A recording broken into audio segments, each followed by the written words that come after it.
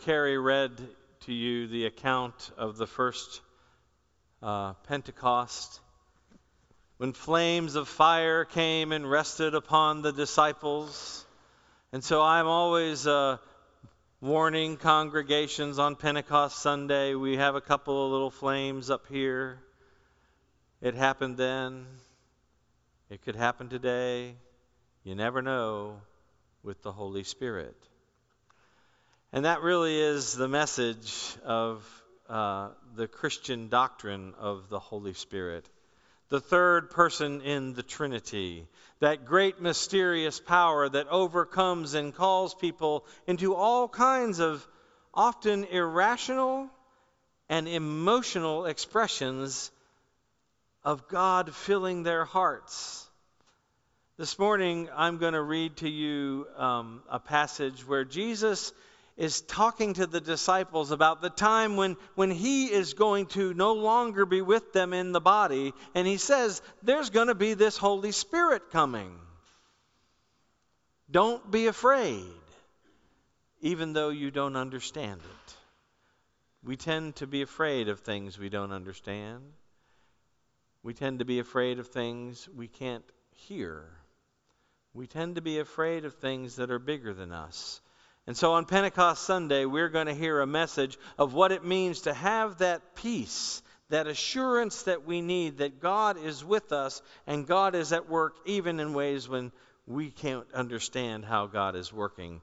Hear now from the 14th chapter of the Gospel of John.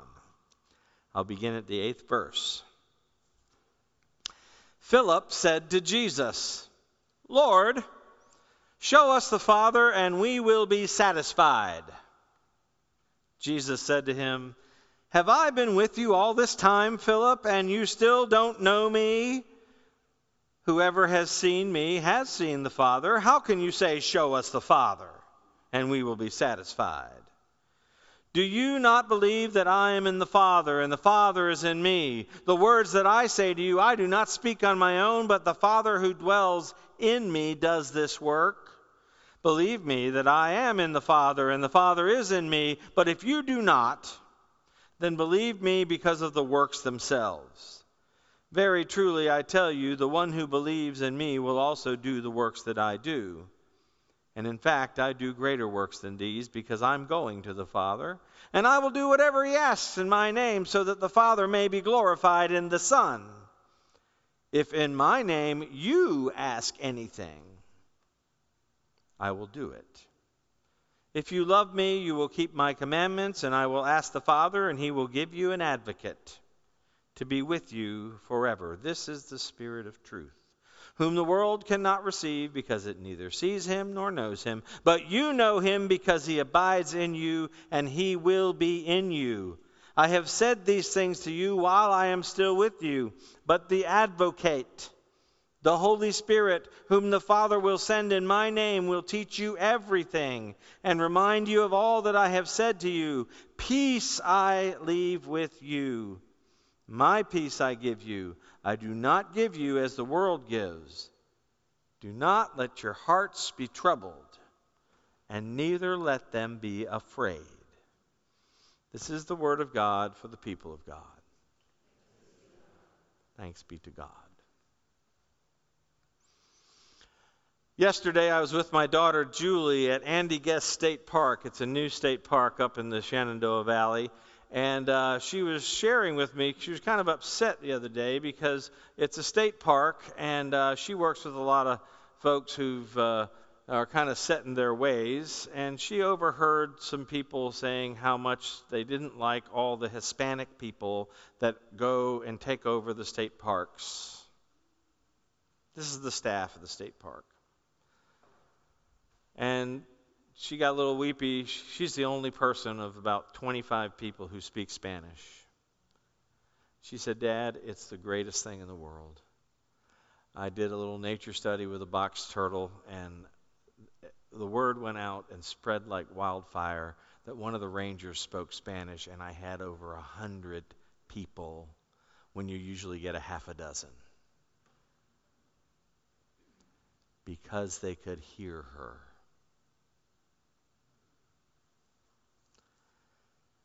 Before the coming of the Holy Spirit, the disciples were frightened.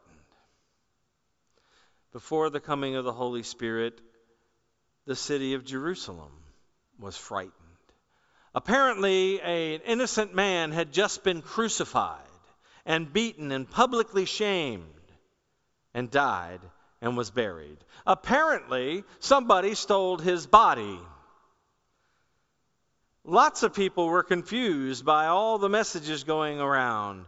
Some of them were disappointed because they thought, well, if this Jesus truly is the Son of God, then why are the Romans still running around here, running the town?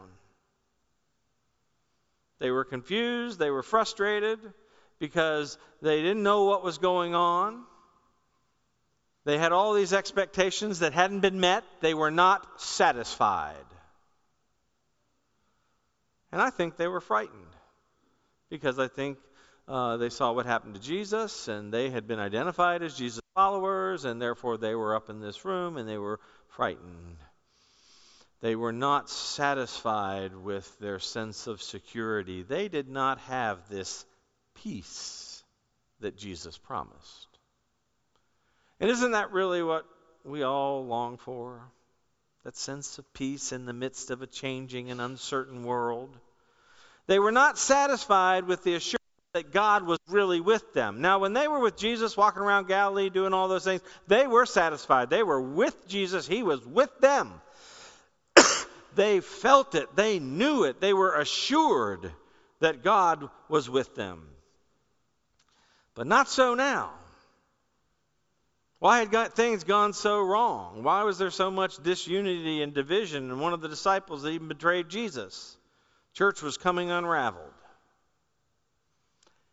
And then the Holy Spirit blew like a mighty wind.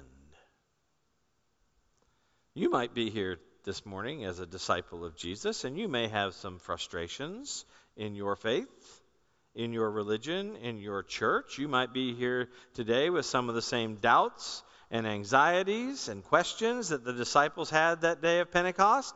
Is God really with us? Is God really in the church? Is God doing anything in this world that's going to set things right? Kind of frustrating. Kind of confusing. Kind of frightening. Because if God really isn't with us, then what hope has this world got?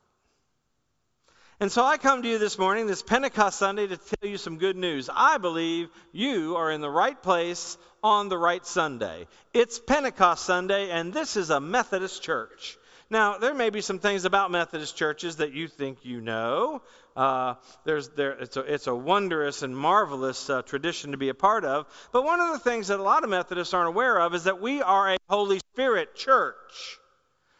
Pentecostal holiness traditions in America are all over the country. You know where they came out of? These crazy Methodists.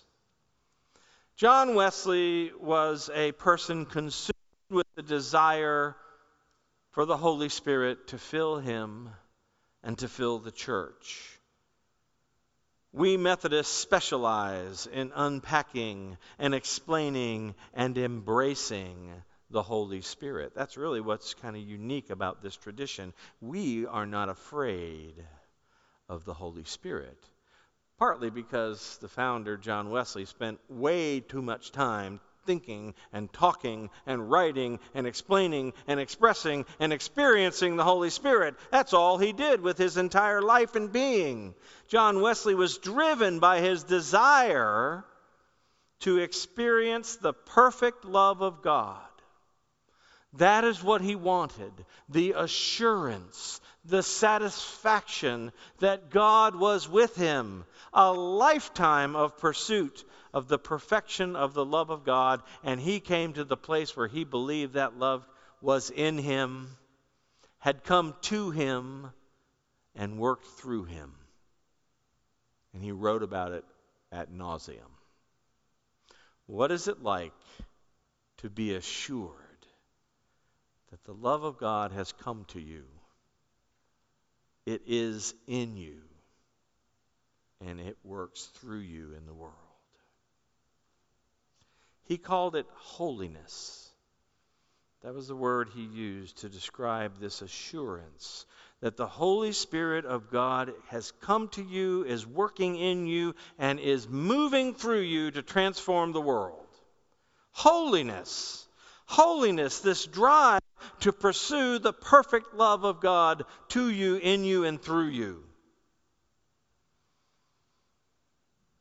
Holiness is the word I like to use to describe that oneness with God and creation working in the church and in the world to bring peace. That's what I like holiness. It's that sense of the oneness, that sense of the purpose, and the sense of the presence, the experience that God is with us.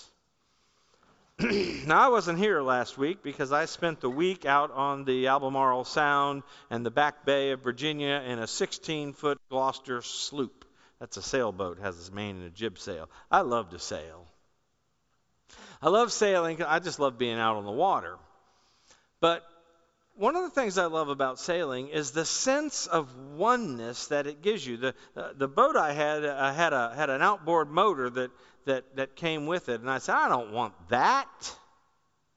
I left the outboard motor on the dock because that's not why I like to sail.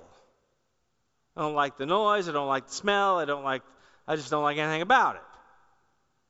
What I love is that moment when the wind catches the sails and the boat begins to move and perform, and I know how to trim the sails and get the best performance out of it. I like boats and I like sailing because it unites the cleverness and giftedness of human beings with the power of creation, and there's this sense of wonder and oneness when the boat begins to move. And when you think about sailboats, how complex they are, the rigging and all the lines and the halyards and the stays and the masts and the sails, they're a magnificent expression of human cleverness, how clever we are. And no one person figured that out all by themselves. It was the culmination of people over time, generations, and centuries figuring out, well, this would help here and this will help there, and you can run around, you pull this line there, and it does that. They're an amazing and complex apparatus. Not unlike the Methodist Church. You wondered where I was going with that, right? Most denominations are these wondrous things with lots of complex organizations and checks and balances and ways for people to be involved. And if you think about your church as a boat, put up that slide about our 2019 First United Methodist Church budget. Yeah, there it is. You remember that? We used this back in September when we were doing our pledge campaign for having the resources for a church to be about the ministry of the church. Remember that? Well, the idea that people are scurrying all over this boat, up and down the mast, pulling all the right things, turning the tiller, knowing how to make the church move in the world so it can be about the will and the work of God in this world. To accomplish the mission of Christ.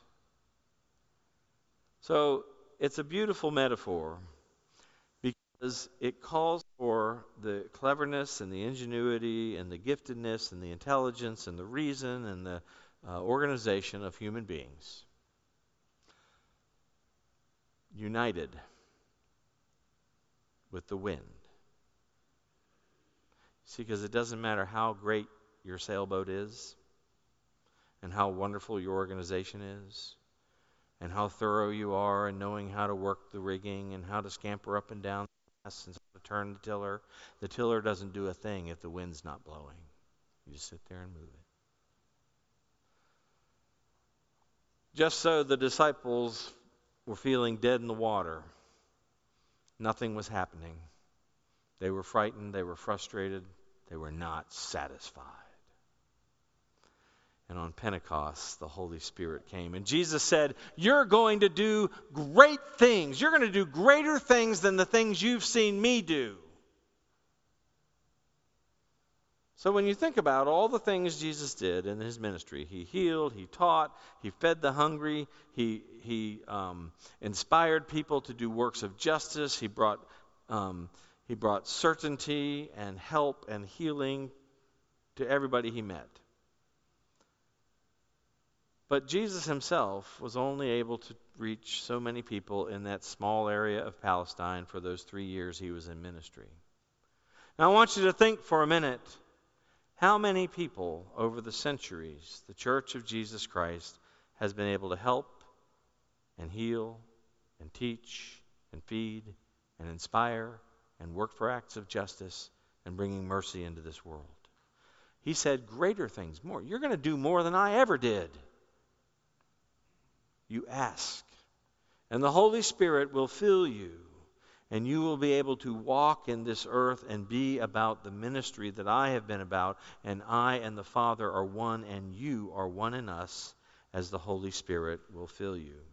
Jesus loved us, and he says, I want you to love each other to the point that the world can see it.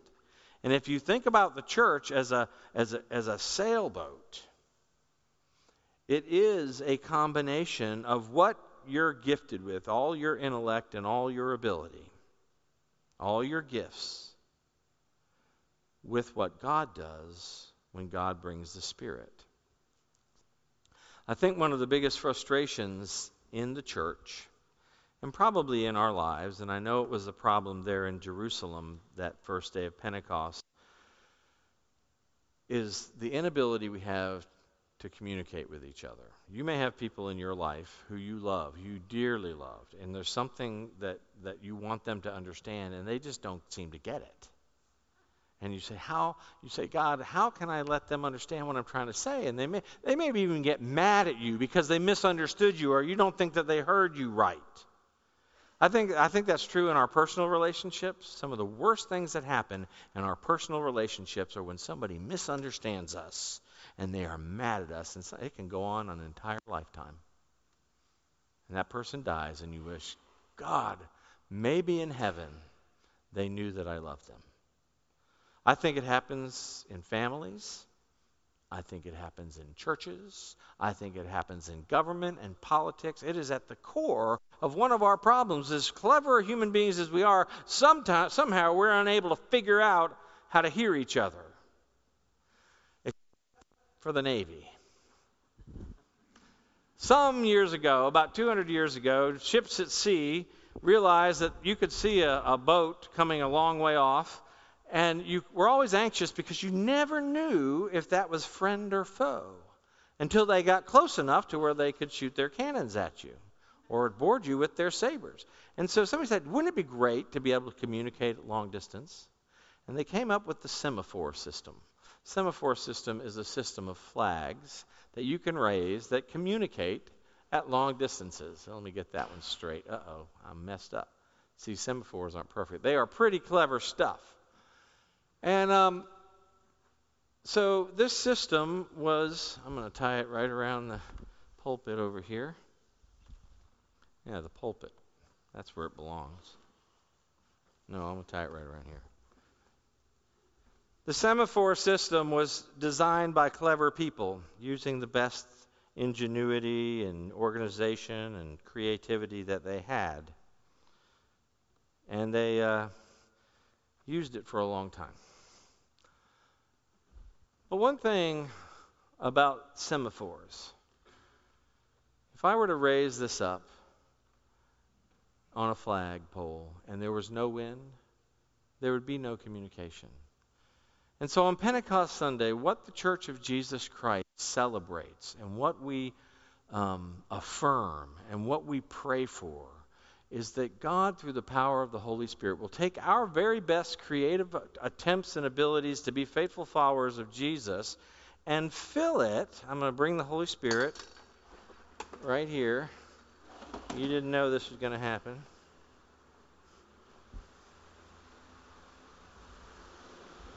Oh my goodness. It's beautiful.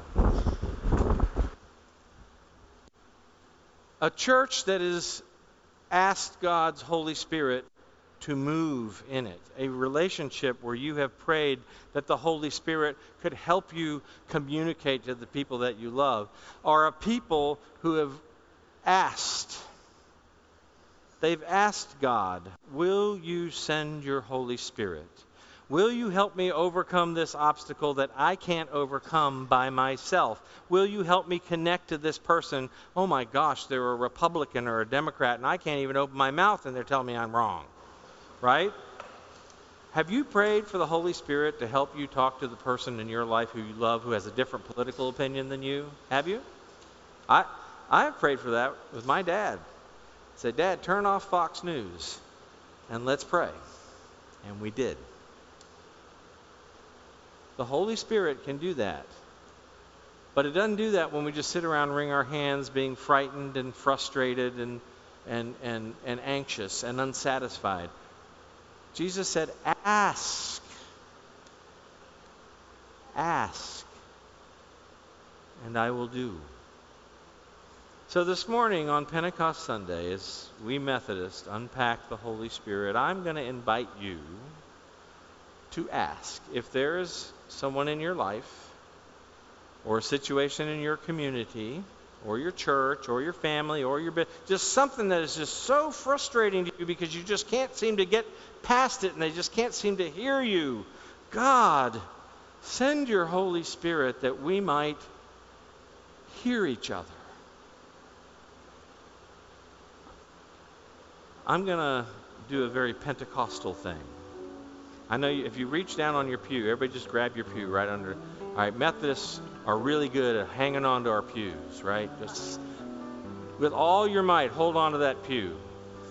Whatever you do, do not get out of your pew and come to the altar and ask the Holy Spirit to enter into whatever situation is frustrating you or frightening you or making you anxious or unsatisfied. Come and ask the Holy Spirit into that situation. Would you come?